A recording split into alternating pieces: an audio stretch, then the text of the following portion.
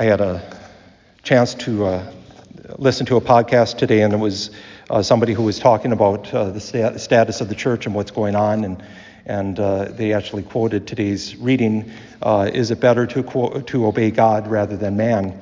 And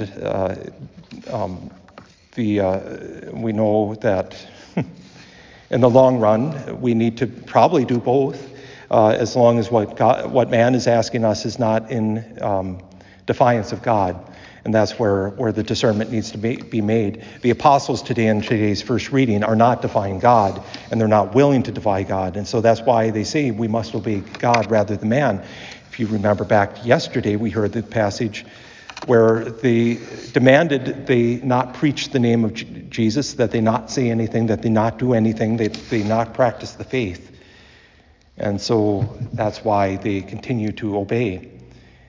And they obey because they are seeking the justice of God. They know that God has brought repentance and forgiveness through Jesus Christ. And that's something that transforms and makes radical the whole world. It makes it all new. And that's something that cannot be quiet, cannot be silent. And so they continue to proclaim the gospel, proclaim the truth in boldness. And then when we turn to the gospel, of course, this is continuation of the episode of Nick at Night. We hear Jesus saying the one who is from above is above all. And again, we have that same idea that we cannot disobey the Son of God and expect to live. And that's perhaps what we need to hold on to, is we cannot disobey the Son of God. That's where the rub is, and that's where the issue is. So are we disobeying God by saying we need to limit now? That some discernment needs to be made, but I don't think so, as hard as it is. But we know there's other things that are at play in our world today.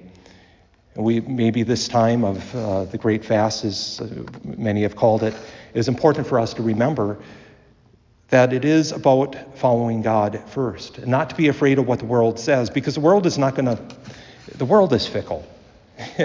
If we pay attention, something that was in vogue and something that was popular a few years ago suddenly becomes non-popular, and suddenly the social justice warriors come after us, and in a few years that's going to switch again, and they're not going to. And we see this all the time, the double standard that so many have. I think that's why it's most important to follow truth. That's why it's important to follow Christ, because Christ does not have double standards. He has one standard, his truth. And his truth does not change.